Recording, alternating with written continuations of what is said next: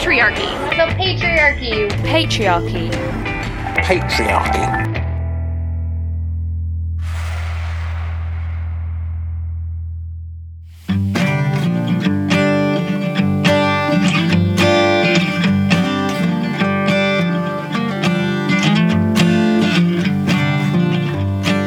They shall still bear fruit in old age. They shall be fresh and flourishing. And that is Psalm chapter 92, verse 14. You are on the Fight Laugh Feast Network, and you are listening to The Patriarchy. My name is Tony DePani, and I am joined by my co-host, Pastor Joseph Randall Spurgeon. And by the short intro today, you can tell it's a shorter episode. We wanted to actually take some time today to celebrate the life and legacy of Joseph's just passed grandfather. And we're going to talk about his life, we're going to talk about the legacy he's leaving behind, and Joseph, I think you also want to talk about some practical things we can take away from his life as well. So, without further ado, Joseph, I will let you take it from here. Yeah. So, my grandfather, his name was Robert Spurgeon. He passed away last week, and he was 90 years old. And it's been kind of a whirlwind. So I just got home from West Virginia late last night, still very worn out from it. But it was a very good time to go home. I mean, it sounds silly to kind of say about a funeral to say it was a good time. But yeah, I can see how it could be, yeah. But what I mean, my cousins and my aunt and uncle and my grandma, and my mom and dad and brothers, and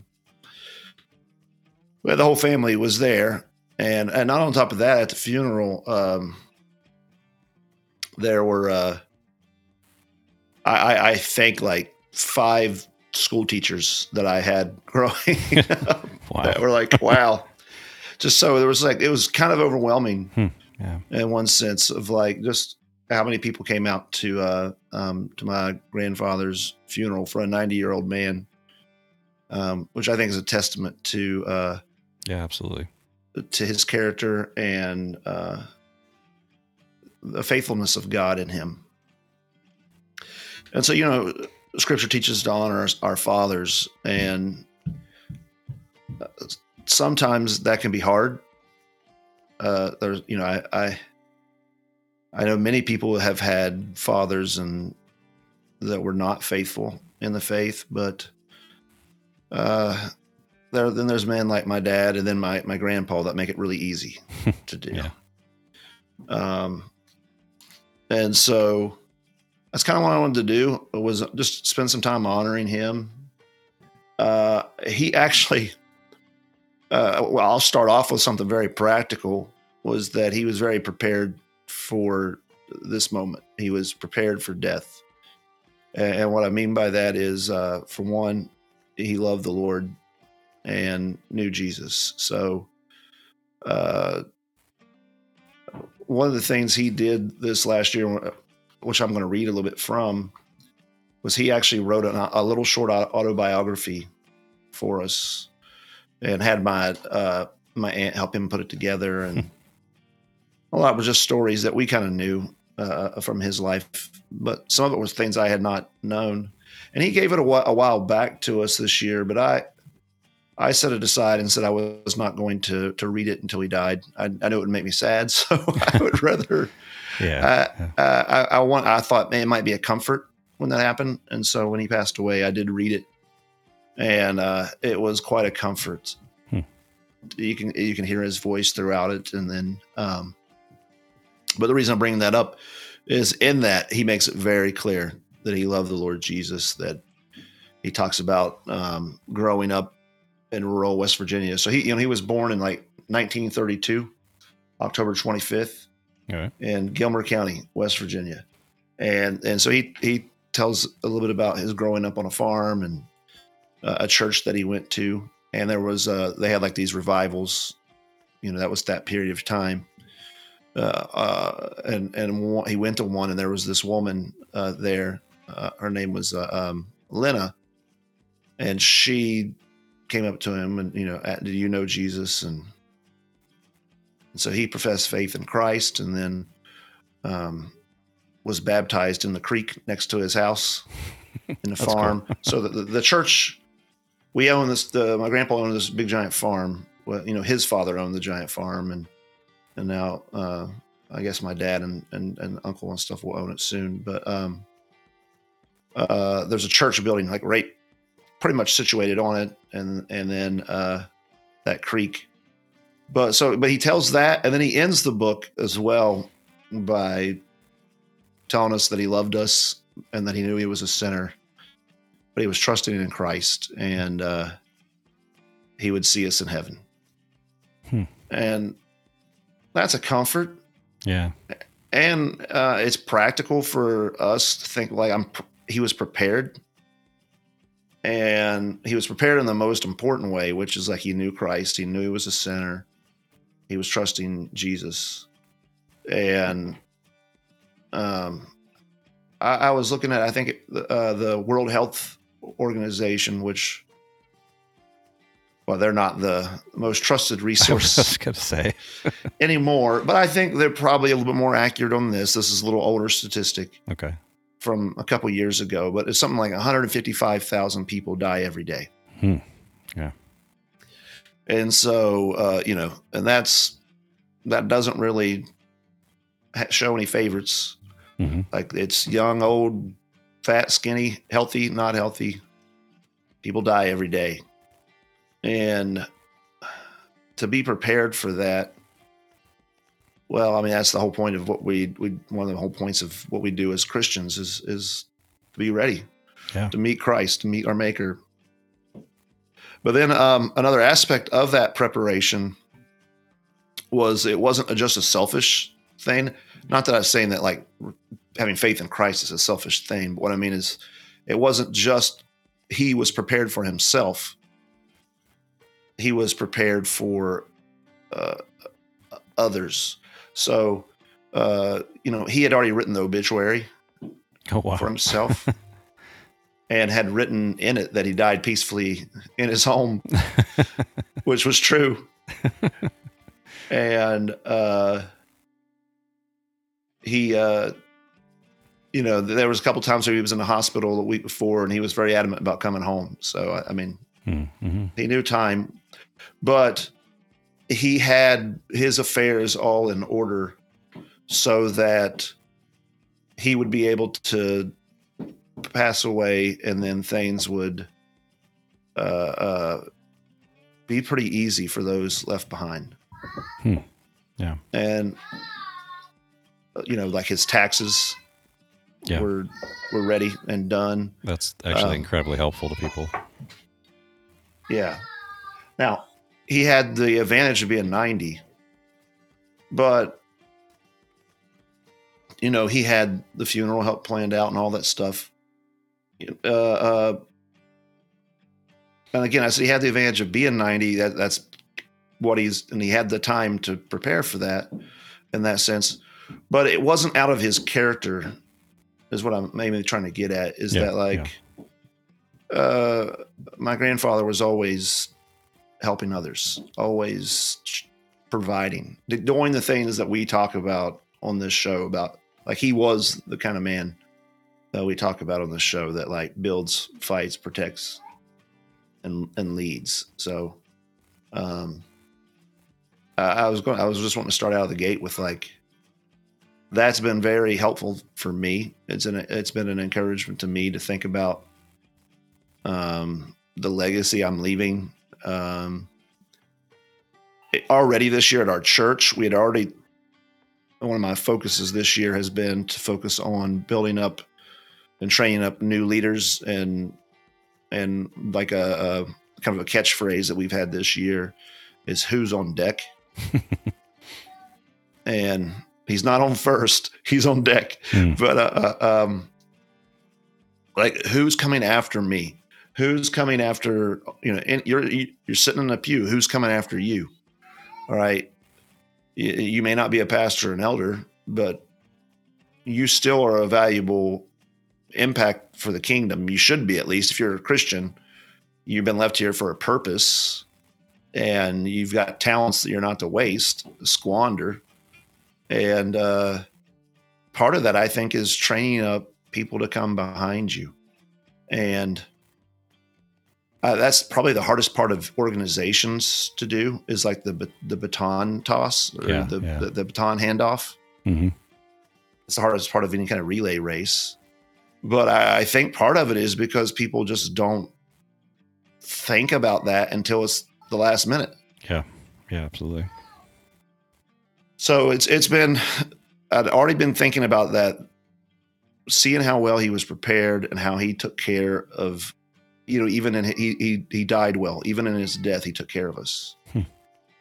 And that's why I said it was a good time this weekend. Like there was joy. We were able to it's almost like the whole family together in a way that we haven't been in a while, because we've all grown and there's a whole lot more of us. Yeah, for sure. It was kind of like, this is kind of like a final gift.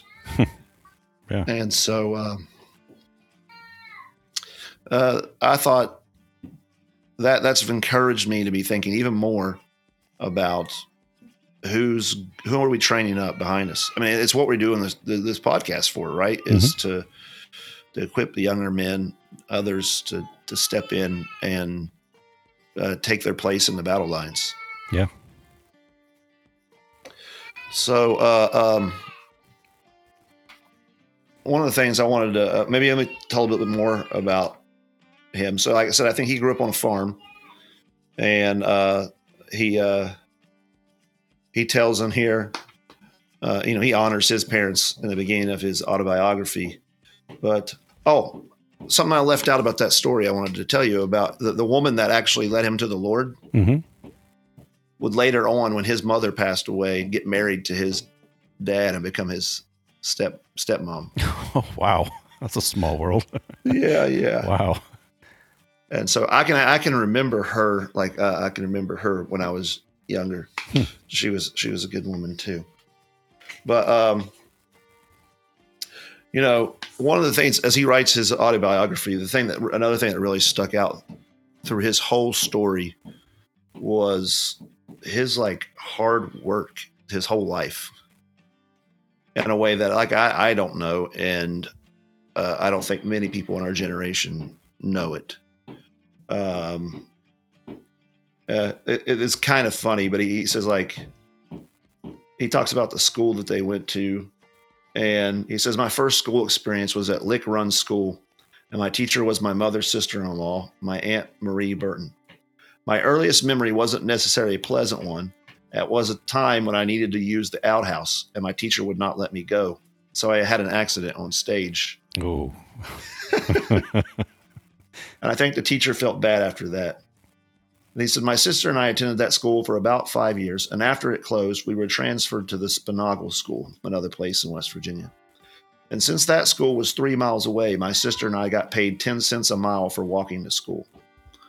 And we thought we were rich.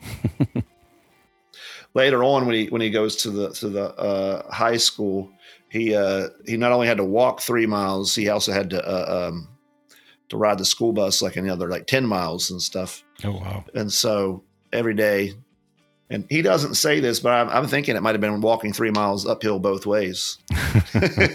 Yeah. But he also sometimes rode his horse to school. So that's kind of funny to think about. So reading this autobiography, I feel like in one sense, I'm kind of going back in time and reading Little House on the Prairie. Yeah, for sure. But he told he told just all the times he would come home from school and have to clean out the barn, have to clean out the manure and spread that every day, and help butcher the hogs, kill the chickens. Actually, my grandpa didn't like to eat chicken. And he says one of the reasons is that he had to cut their heads off every Saturday because they would always have a family over after church on Sunday to eat chickens. Yeah. And so that might do it for you. Yeah. But my grandfather he got married to my grandma, and they lived on the farm for a little bit. It was a very difficult time in the country, like World War II time, all that's kind of going on. There was the Great Depression that happened. And when you read about it from like economists or historians, they said a certain time period and they forgot West Virginia. And what I mean is they usually end it, and it continued for quite a while in West Virginia. Oh, I gotcha. Yeah. And more rural places. And so even though my grandfather was born on the tail end of that and was getting married in the 50s, which the country starts coming back after World War II, it was still a while. And so there was hard times finding jobs in West Virginia. But he actually got drafted into the military. And he always told this story growing up, which I thought was real funny, was that he was newly married. They drafted him, sent him off to basic training, and that was in South Carolina. And then they were going to send him over to Germany. Oh, wow. And so his wife actually moved to South Carolina because they thought that might be where he was going to be stationed. Yeah. And so I think it was like the night before he was going to be deployed, and she wasn't going to be able to go with him to Germany. He was supposed to do guard duty. And so he wanted to spend it with his wife, obviously. So he paid somebody to do the shift, and the person did not. Oh no! Do the shift. Oh. And so his sergeant jumped all over him and made him dig a 6-foot ditch with a little entrenching tool. You usually use them to dig like for pottying and stuff. Yeah, something smaller. Yeah, it's like a little small thing. We had to dig foxholes with them. They take a while, but so he made him dig a big 6-foot ditch or a big hole, and then the drill sergeant or the sergeant threw a cigarette butt in it and told him to cover it up. Oh. And then the sergeant felt bad and was like, I saw your wife sitting there this whole time, and I feel bad about it. So what you should do is go get your money, beat that guy up and get your money back. And my grandpa just wrote in here, he said, well, I told him I would get my money back, and I did. So he didn't tell us exactly how he did that, but he did. Yeah. And then he was in Germany. He drove for the captain over there. He got a job being the captain's driver. And then the colonel's driver, who, the colonel's higher, way up higher, got sent home. His tour was over. And he had talked to my grandpa about, would you like to become the new driver? And so, yeah. And he went and talked to the colonel. And the colonel was like, yeah, you're driving for me today. Well, they forgot to communicate that to the captain. And so the captain came and was chewing out my grandpa all over the place, and was going to try to court-martial him for being AWOL. And then the colonel came to his rescue and well, good. Ended up chewing. He called the captain and said, he didn't work for you no more. Oh, nice. Yeah. And then because the colonel would be so busy, my grandpa told the colonel, just like in passing, that sometimes I get to the chow line late and they don't have food or it's cold. And my grandpa would tell me that when he told the colonel that, the colonel was like, I got you. So he called the chow place, the mess hall, and he told them, he's like, I don't care if Spurgeon comes in at 2 a.m, you better have a hot plate of food for him. Oh, wow. Wow. Nice. And so, and then Grandpa drove a tank for quite a while there in Germany and was finally able to come home. He had when we buried him, he was able to get a veterans a funeral. I don't know if you've ever seen that with and that's a pretty good thing. I really appreciate that. That kind of made that part special. But a whole lot of his story is just talking about the work that he did. A lot of just scraping to get by, working 2 jobs, working and going to school after he gets back, and then the birth of his children. One of the things that was very comforting was a story that they were back visiting in West Virginia because they lived in Michigan, and they were headed back to Michigan from West Virginia. They just had the little children with them, and they got about halfway. There was this big blizzard, and the roads got so bad that like they got stuck on the interstate, and they didn't have any, like it was kind of an unexpected thing. So they didn't really have any coats. Oh, wow. And yeah, it's not a good time. Yeah. And they were stuck out there for quite a while. And somebody came and was like with a snowmobile and was like, we can take you up. They're like, we can't do it. Like these children don't have any coats. And they're like, what are you going to do? And so he writes it here. One of the kids asked him, what are we going to do? What are we going to do, Dad? He said, we're going to pray. And he did. As soon as he did, somebody came from behind and they had cleared out a path behind and was able to get them to turn around and go back to there was a place they could stay. But again, that was a comfort to me to see his trusting the Lord in those kind of situations. Mm-hmm. So there's a whole lot in this. I'm not going to go through his whole life on here, but the thing that stuck out for me is my grandfather, and I knew this, even I didn't have to read this to know this, was hardworking. He built stuff with wood. Like he helped build we had a garage, a 2-story garage in the back of our house growing up. He helped build that, and the bed that my wife and I, our bed frames, he made all of that.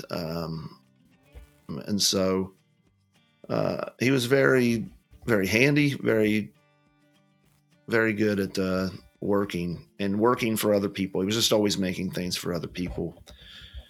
And that's kind of the thing that, on our talk here, building. And he set the example for that, and building for other people, not just for himself. All right. That was the thing when, at the funeral, how many people were just had stuff from him that were there and, and had good accounts of his help, helping them at times when they needed to get help.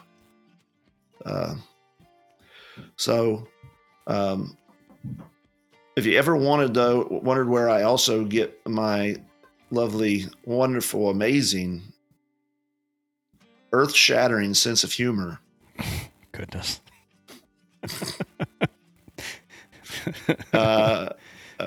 He had a pretty good sense of humor as well. In fact, he would write some songs. His sister was a music teacher and went to college for music and stuff. And she would come home with like this new instrument, like that she's learning and trying to figure it all out. And like, he would just grab it and pick it up and play it. And she'd be so frustrated at him. And so like, he would play stuff by ear. And so he wrote several little songs and some of them were quite funny. In fact, I want you to play one for us when we finish up here that he wrote. It's called The Nagging Wife Blues. And I thought he loved his wife, and his wife, they were married 70 years. So it's a funny thing. He also kind of lost his hearing, and for the last 20 some years maybe had a little implant in his head to help him hear. Things didn't sound right, so some of his musical stuff went down from there. But growing up, man, he always sang barbershop quartets, and the choir had a deep bass voice. So, but this Nagging Wife Blues, I think you'll play when we finish up, is a pretty funny song. It's pretty good. And so he must have been the original misogynist, if you think about it, with the nice, yeah, of the patriarchy with this song. But no, he it's hard to put it all in the words. There's so many stories that I can count. My biggest actual personal memories are driving up to the farm with him to go hunting every year. We'd ride up and listen to a lot of jazz music on the way. And that was always really good. Also, just growing up, we were at their house every Sunday after church, and that was a blessing. I remember him driving us around on his tractor in his yard quite a bit. And so there's a lot of memories, and I appreciate you kind of letting me ramble on about it all. But Not a problem. One of the things I think we ought to be able to do is honor our fathers, honor those who come before us, and his life, and now even like that, like I said, the way he died is an example for me, and I want to carry on that legacy well. And I guess the encouragement, so application for our listeners and all this is be like my grandpa, man. Like work hard. Work hard without getting a whole lot of it's not about you. Work hard for others, build things, honor, the calls of duty that God calls you to. He was drafted and went and did it cheerfully. I've never heard him complain about that at all. Never once. And so God sometimes calls us into things and we're tempted to complain and grumble. Never heard. I mean, and you got to think they were just newly married too, and so that's got to have been terrible to go away from your wife for almost 2 years after just getting married. Yeah, for sure. And so there's a whole lot of things, and I'm sure listeners out there probably have stories from their own grandparents and that generation. There's a whole lot we can learn from those who come before us. I feel like so many guys spend all their time blasting the people that come before them, right? This whole boomer pill stuff. Yeah, I know. I mean, my grandfather wasn't a boomer, but I know a lot of godly boomers, and you blast their wisdom. Oh, it's just outdated. Well, the problem might be that you're a fool and you don't know how to take wisdom from them and apply it into your day in a fresh new way. Yep, exactly. So there's principles there that last and go beyond just that time, right? You're not going to ride a horse to your middle school like my grandpa did, but yeah, it could be kind of fun though. It would be fun. But what can you learn from? Can you learn? Yeah. That obviously education is important. How about how many middle schoolers do you think you could actually trust to ride a horse, let alone care enough to take a horse with them and keep them all day, right? And care for it, mm-hmm. Right? And bring that to our day. Not necessarily horses, but what else are there? There's other things that you could apply it to. So. Well, that's kind of what I wanted to talk about. I'm kind of just encouraged by being able to remember my grandfather. There's so many stories I could tell, but very thankful for him and thankful for the heritage that God has given me. So. You should start writing some of the stories. Just make posts on Facebook about them. People can follow you and read them. It'd be kind of cool. Yeah, that'd be a good idea. Yeah, good idea. I have tons of stories about my grandpa as well. But yeah, we'd probably fill hours and hours of episodes if we went there. So. Yeah. I want to take this book that we've gotten, and I'm thinking about trying to reset it and be able to get it up on Amazon, like a Kindle book. Yeah, that's actually I was thinking that while you were reading it. Yeah, because I didn't hardly touch it in this episode, but I would just like to have it for posterity. Posterity's sake. I don't think I'm going to get a lot of prosperity rich from it, though. The riches are in it for me, certainly. Yeah, absolutely. And that is our episode for this week. We hope you were as encouraged as we were by Joseph's grandfather and his legacy, and though I didn't do a lot of talking this episode, I enjoyed it more than most. I, for one, hope I leave behind a legacy like that. One that's both humble and bold, filled with repentance and growth, and ultimately one that points people to Christ. And so should we all. So as you think back on this episode in the coming weeks, my challenge to you is this. Find an older man in the faith in your own life. Perhaps your father, perhaps your grandfather, perhaps a wise man at your church, but find a good man that loves the Lord and ask him to impart to you wisdom from the years that God has given him thus far. And then, just listen. And when he enters the room, rise to your feet and greet him. And when he's done talking to you, rise to your feet, thank him, and bid him a good farewell. And that's your homework, gentlemen, to get to it. So until next time, if you have not yet bowed your knee to Christ, repent and believe. And if you have, this is our call to you. Build, fight, protect, lead. This is the Patriarchy. Clean out the ashes, fix the kitchen sink, carry out the garbage, 'cause it's beginning to stink. You got the nagging wife blues, they do it every time. You got the nagging wife blues, they cause a pain in your behind. Get out of the kitchen, you're getting in my hair. Don't turn on the TV and stay out of your easy chair. You got the nagging wife blues, they'll do it every time. You got the nagging wife blues, they cause a pain in your behind. You get out the mower, you gotta cut the grass.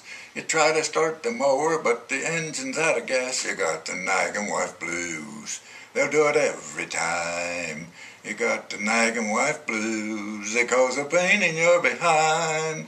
You turn on the TV to watch your favorite game, but with the sweeper running, it just ain't the same. You got the nagging wife blues, they'll do it every time. You got the nagging wife blues, they cause a pain in your behind.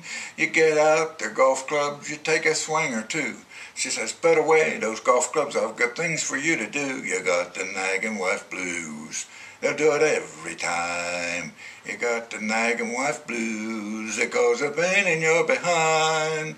She hands you your coat, she hands you your hat. She says, now get to walking and get rid of some of that fat. You got the nagging wife blues, they'll do it every time. You got the nagging wife blues, they cause a pain in your behind. You go take a bath, and you jump into bed. The wife says, go to sleep, I got a pain in my head. You got the nagging wife blues, they'll do it every time. You got the nagging wife blues, they cause a pain in your behind. Do-do-do-do-do-do-do. Grandpa, get in here and help me with the dishes.